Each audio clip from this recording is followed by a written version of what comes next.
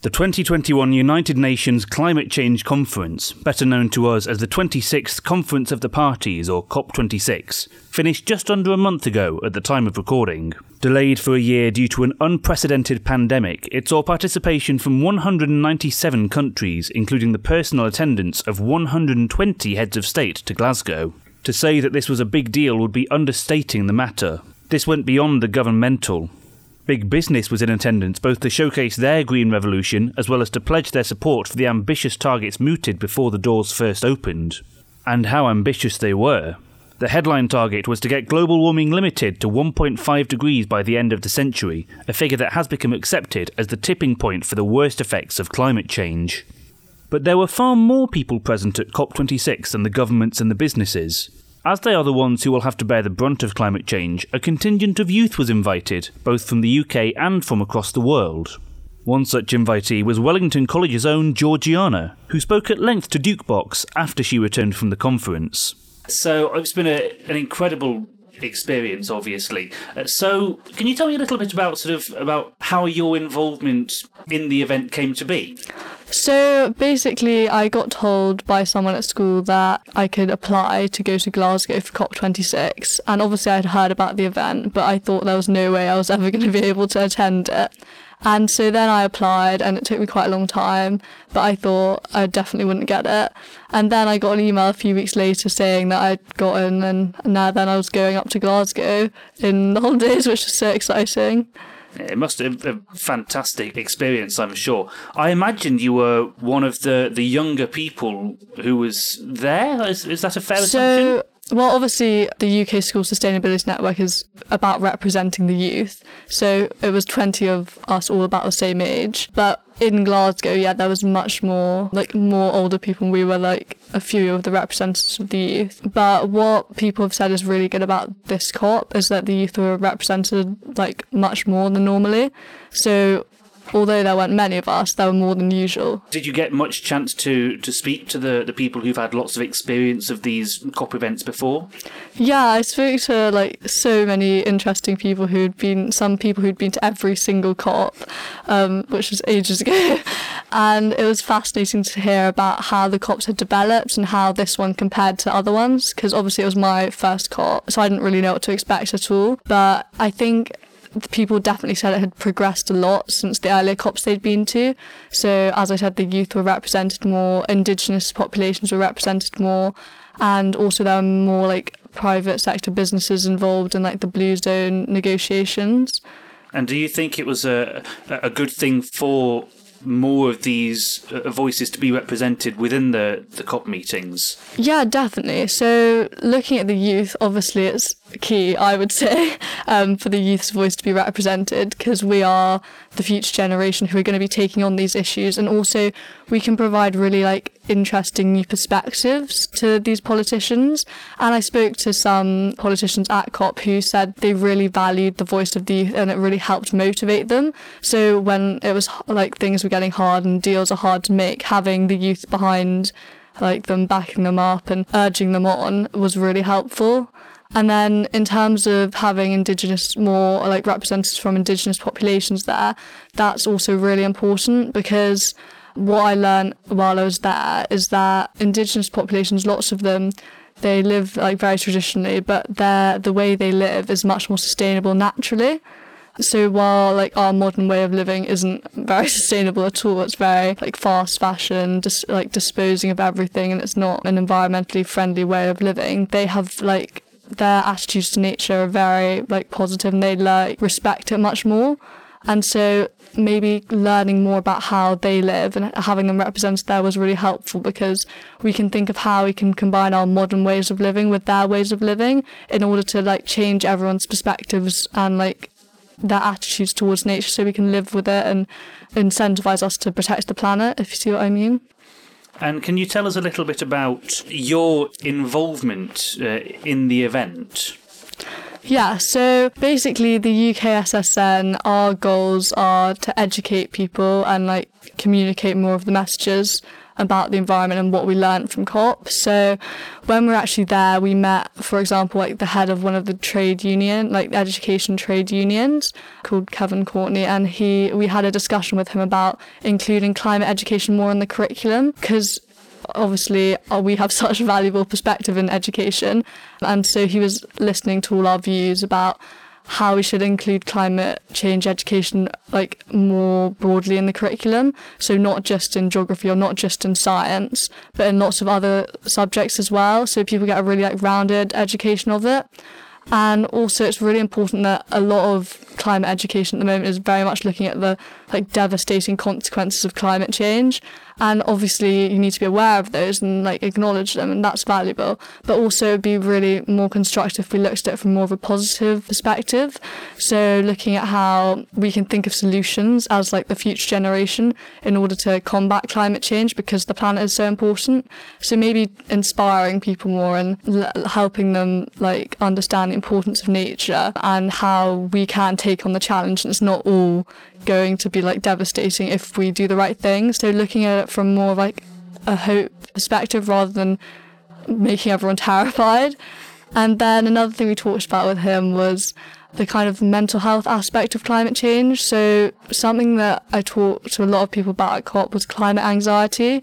So our generation have been particularly suffering from this because, as I say, there's so much coverage and like awareness about all the consequences which we're going to have to face in the future. And so we're talking about having like teachers trained to help people with climate anxiety, because it's not a problem which can be like solved so easily, obviously, and it's going to continue getting worse. And so yeah, our main things were providing more hope, less fear in the education system, and then also while we're at COP trying to use social media as much as possible, because it's the best way to like spread ideas around the youth and like inspire them and empower them to act and make changes to their lives. COP26 did not pass without controversy. Indeed, it hadn't even started before rows reared their heads over leaders arriving via private planes. Countries were implicated through leaked documents as trying to exert pressure to downplay the need to move away from fossil fuels. This, alongside a perceived reluctance to act, led to enormous climate protests that refused to dim down throughout the conference. At Wellington College, ESoc, the student-run environmental discussion group, watched on with great interest. We spoke to Zara and Ved, members of ESoc, about their initial response to COP26, as well as their perception of the protests that were taking place. I think I was really excited going into it because it felt as if changes were finally being made, especially considering, we're on like COP26, so there must have been ones before that, but how come we haven't heard about those? So it felt good that finally there was media attention coming to it. But I think I had quite a lot of anxiety going into it because we are coming up to this point of quote unquote like no return, and I felt as if something had to change. Yeah, I agree. I was quite anxious about it because I really wanted something to come out of it, and with Greta at the start saying things like all of the blah blah blah, I just thought maybe if that actually happened, it would be quite worrying for the world and our planet. So I was quite anxious, but I think afterwards I felt a bit better. Like, I'm quite happy because it was a step on the road to achieving a more sustainable way of living. You mentioned Greta in there. Obviously, a large part of the build-up to this was focused on the protests surrounding the climate, obviously, with the Friday Schools protest up in Scotland and with the Insulate Britain protest that started really taking hold right before COP26.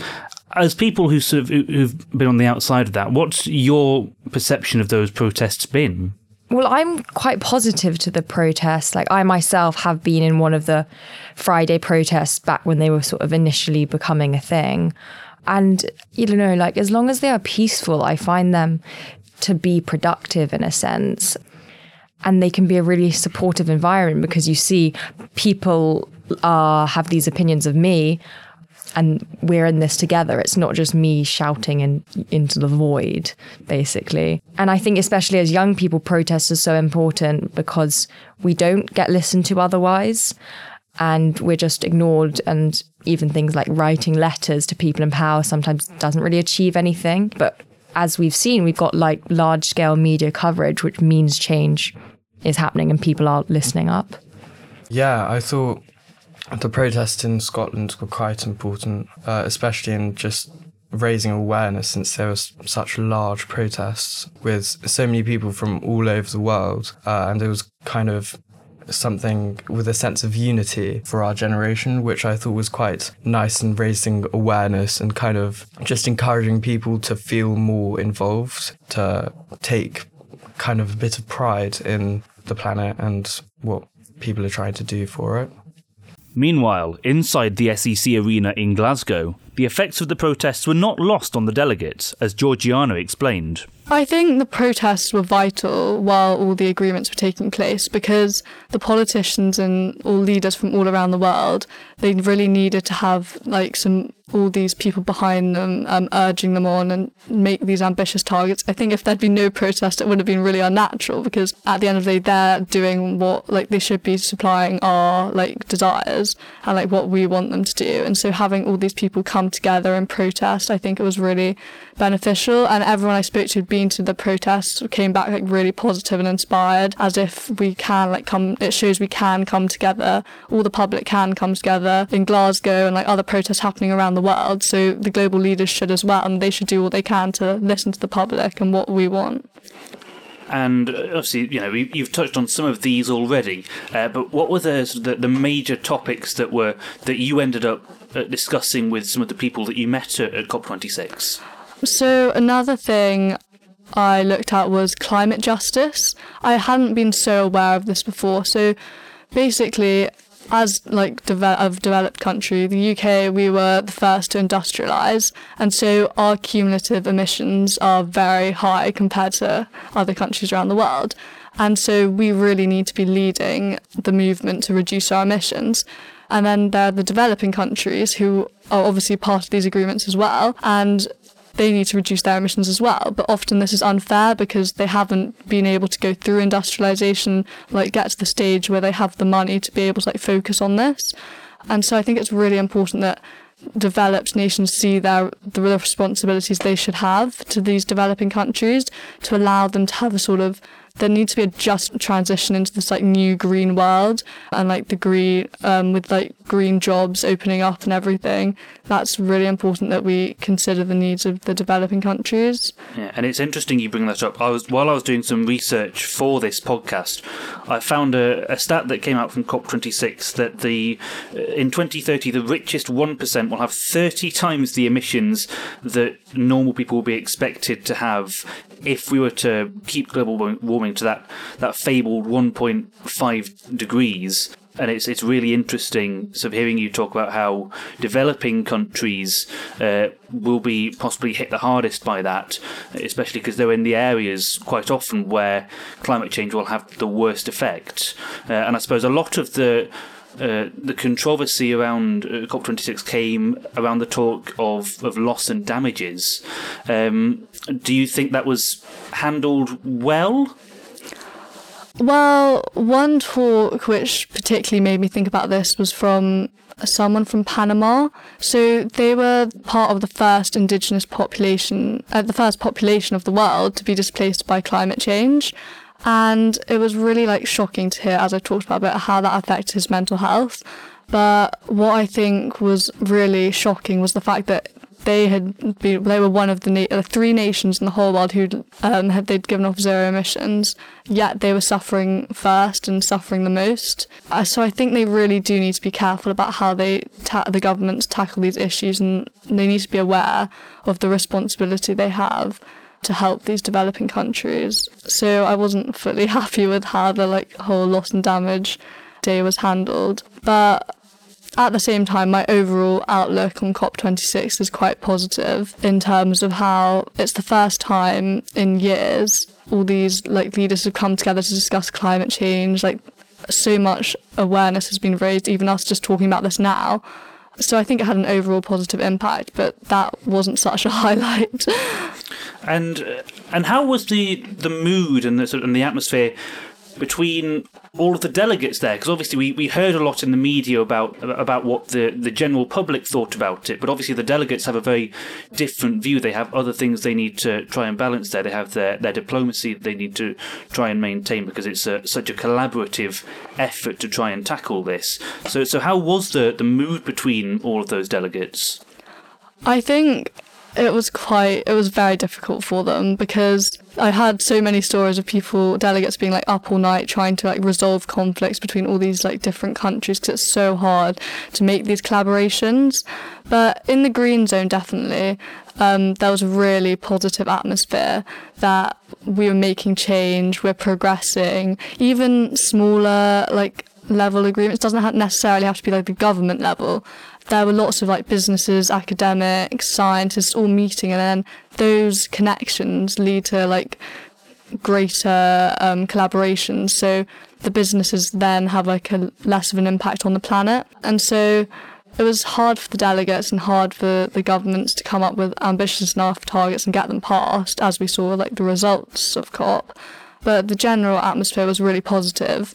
And other people I spoke to who had like come from the blue zone, said that when they came back home and like turned on the TV, they would be like shocked to see all this negative coverage when they just come from this like hub where everyone had been so enthusiastic, and like they felt really empowered by the whole atmosphere. The final agreements were, as perhaps should have been expected, a compromise. With so many different countries and corporations having their say, it was a great achievement to reach an agreement at all.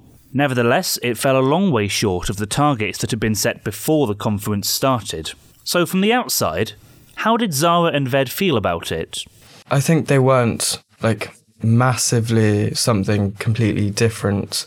Like, it was always something that most of the things that they'd agreed upon had been like basics, like tidying up the Paris Agreement and what that entails. I think, for example, the phasing out of coal, the reduction in coal, there was a lot of drama around all of that. But I think it was a good step, and I'm happy with the news that they're going to meet every year to kind of ensure that people are continuing on their promises and goals. I think that's a good positive to come out of it.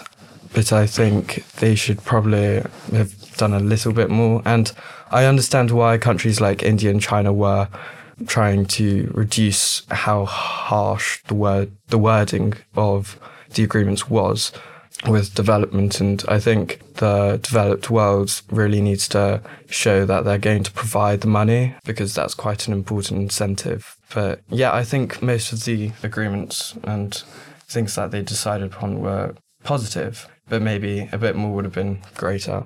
Yeah, I think I'd agree with that. I mean, I think I'd be a bit more drastic with the idea of the phasing out issue, because it can, if you're not careful, it can get a bit wishy-washy and be like, oh, we're going to do it by 2030. Oh, wait, now it's 2031. Now we're just reducing, and like having targets that they're already meeting. So for the sake of saying that we've met targets rather than actually making a change. But I think it still definitely has been positive. From inside Glasgow, Georgiana had a very different context to the agreements that were reached at the end of the conference. Did that different context give her a different view on the Glasgow Climate Pact? Yeah, so I was definitely a bit disappointed at first, because, I mean, I don't think I was ever going to be fully happy and fulfilled, because the government always have to be more ambitious, because we have so little time and it's such an urgent issue. There's always more you can do. But then I kind of thought about it and thought, well, we've come a lot further. If you look at, for example, there was a COP15, I think, in Copenhagen. That was a complete failure. No deals happened at all, basically. And so it was quite a relief, to be honest, when I came back, that we had progressed, and there was a lot of positives. So I was quite happy. Obviously, it was quite distressing to see Alok Sharma crying about the coal deal being watered down, but I still think it's a success. And I think there's you just have to look at it from an optimistic perspective and see that we have made a lot of progress. Even if it's not enough, I think the government might kind of be sidelined in the future as international businesses take over by reducing their impact. So it's our role as consumers to encourage these businesses to reduce their emissions, because if they need to follow what we want and like our needs. And so if we push them to do this, then they'll reduce their emissions, and they might even end up having more of an impact than these governments do. So although these agreements are so important and like influential, businesses are also going to take on more of an important role in the future. Yeah, and it's interesting you bring that up, because I was reading over I want to say it was over the summer, I really can't remember at this point, but it was something about that there were talks in the US about Facebook, which is now rebranded to Meta, and Amazon being offered seats on sort of important US governmental bodies in exchange for governmental oversight, which is really interesting, tying it back into what you were saying about businesses potentially being sort of the next frontier for the fight against climate change. How do you think that could go? Well, I'm hopeful, because I think they're the next ones who really need to work on it. And some of these companies which were like showcasing in the Green Zone, they were doing such amazing things, and there was clearly like a lot of thought going into it, and they were progressing and a lot of work was going on. But as you say, companies like Amazon and things like that, I think there's a lot of work which is going to need to be done. But they have such an influence, so they really have the potential to do like great things, but it's just going to be very difficult to progress with these huge like multinational companies. Is there any part of you that's worried? From my understanding of the Green Zone, there were lots of people and displays there, sort of showcasing various green technologies, evolutions, revolutions, and what have you. Is there any part of you that's worried that it's all just what's now being called greenwashing? So yeah, this is interesting that you mentioned that. I think there was quite a bit of greenwashing in the Green Zone. There was some, although like in generally there were some really interesting projects who were genuinely having a difference. There were a few major companies who had kind of just for COP sourced out some green stuff they do, or like a little display to try and prove that they're doing something green. And they need to be called up for that, I would say. But in general, there was some amazing like technology that I saw, like vertical farming ideas and things like that, which will have a difference. But greenwashing is a serious problem, which we're going to need to combat, and we need to criticise the companies who are like doing that. And I suppose the ones who could be, and obviously I can't speak objectively because I wasn't there, who could be the most guilty of this and who have the most to lose for it are the fossil fuel companies, who it was widely reported throughout the conference had the largest delegation of anyone that attended COP26. How do you think they handled it? Obviously, they have a very different set of priorities. The world needs saving, but they are there to appeal to their shareholders and sustain their profits. So how do you think it was handled there? So the problem is, I think it's hard to completely cut out these companies because they're such a fundamental part of our society. You can't just completely remove them.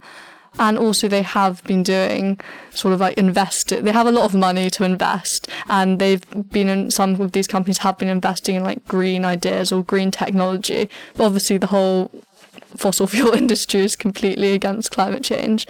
And so I think these companies, there needs to be a big shift. They need to like completely change their whole goals and like their aims, and move away from fossil fuels, like invest in much more green, more green businesses and stuff. But yeah, I was quite surprised when I heard about how many fossil fuel companies were present, but they are going to be really critical in the whole climate change movement, because we need to tackle them because they're the main causes. So we need to do something and tackle them to reduce the emissions. So I think they have to be there, but I think it's so hard, like such a difficult topic, and like it's hard to solve. Georgiana was not the only person looking towards big businesses to take bolder steps. When I asked Zara and Ved who they thought should be leading the charge, they had a very similar idea to her. I personally think it's big corporations, big companies, transnational companies, those sorts of ones that really need to be held accountable, as it needs to have a sort of trickle-down effect, especially as the majority of people there are so many situations, maybe they can't buy something that's more sustainable. It's too expensive for them. They don't have the ability to because of location. But the fact if the supply changed, that then changes everyone, whereas one individual might not have that much of an impact.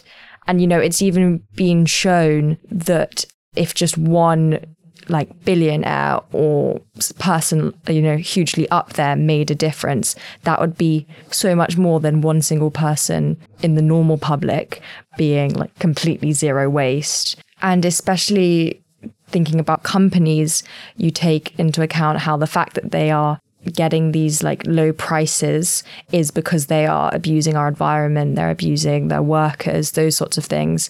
And those are the ones that need to be held accountable because they're kind of thinking profit, profit, profit. Whereas the general person doesn't really intentionally want to cause harm. It's just out of necessity or it's a product of their environment, literally. Yeah, I completely agree. I think the corporations are the most significant stakeholder since you've got all the people, people can try to encourage change and they can influence the trends which companies try to capitalize on. But I think in the end, the companies have the choice whether they want to change what they're doing or not. And they have slightly bit more importance compared to the government because they're all of these big corporations which are over so many different countries. So they have a much wider impact than, say, just one country acting in a particular area.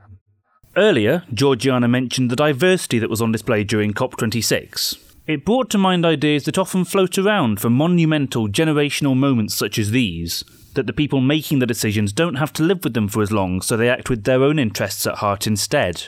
I was therefore very interested to find out if she thought that COP26 had represented her well.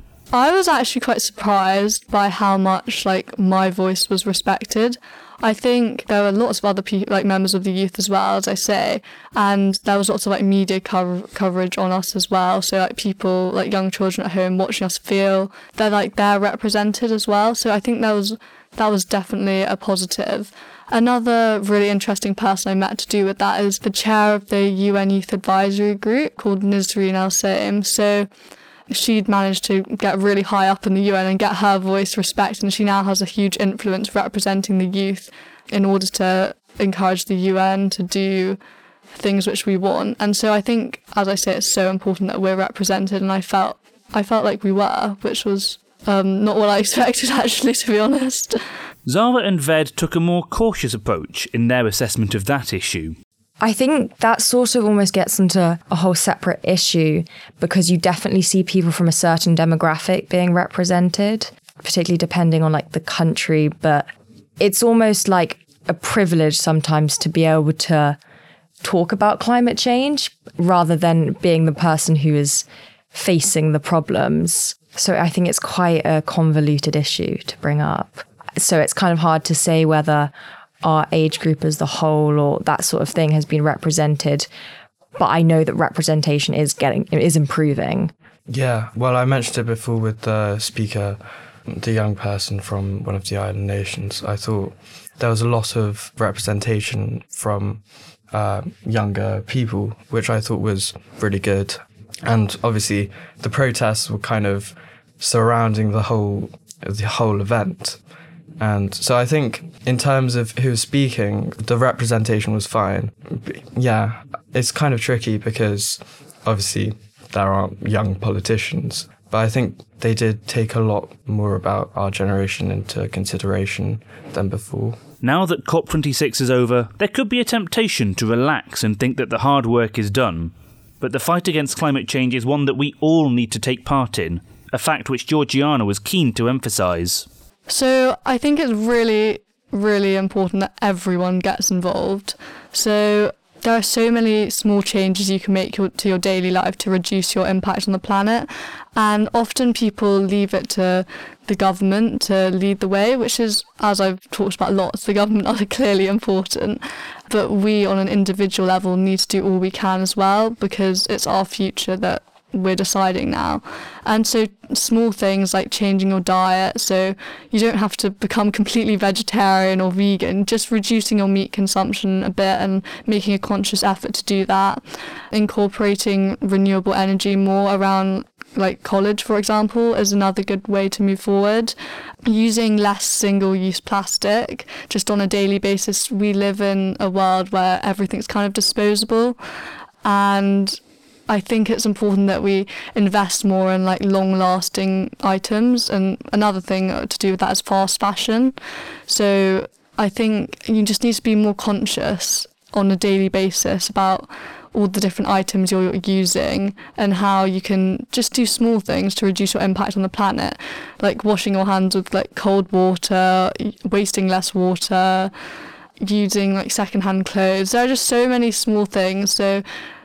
And you don't have to be like a hero to do it or anything.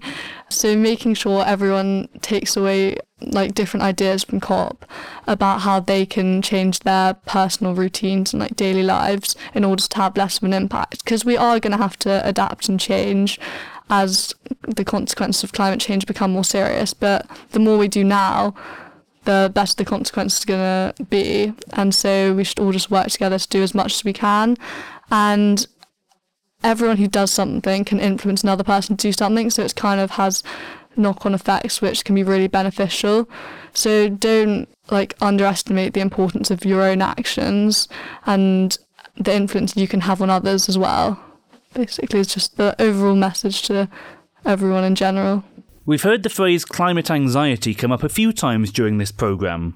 There's a lot of concern about what might be in store for us on Earth.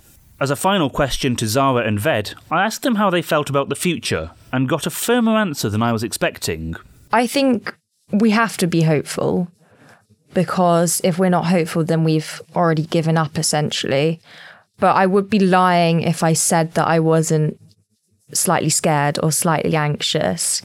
But if we continue to see this progress and this change, we've been seeing it in the past few years, especially if we think about like diets and the way the attitude to being more plant-based has become far more positive. I think we can have hope. Yeah, I just wanted to quote the guest speaker from the Fireside lecture last week. She said, "It's too late to be pessimistic." And I thought that was really relevant, because we can't sit crying in the corner. We need to like act right now. And the only way people would be encouraged to do that is if they're hopeful for the future. As this programme comes to a close, I look back on what my view was before COP26. Some of the problems had been well documented, of course, but with a smaller focus on climate change beforehand, it perhaps didn't strike me as clearly as it does now just how precarious the situation is. Undoubtedly, this enlightenment, this uncomfortable truth as it was once called, creates a not small amount of worry and fear. But without that enlightenment, we would not have the encouragement and determination to tackle the problem. Certainly, if we have people as passionate as those who spoke at and about COP26 leading the way, there is surely a way back from the brink. I'd like to thank Georgiana for giving her experiences from inside the conference, as well as to Zara and Ved for their insights as part of ESoc. I've been Mr. Ferguson, and you've been listening to a special production from DukeBox Radio.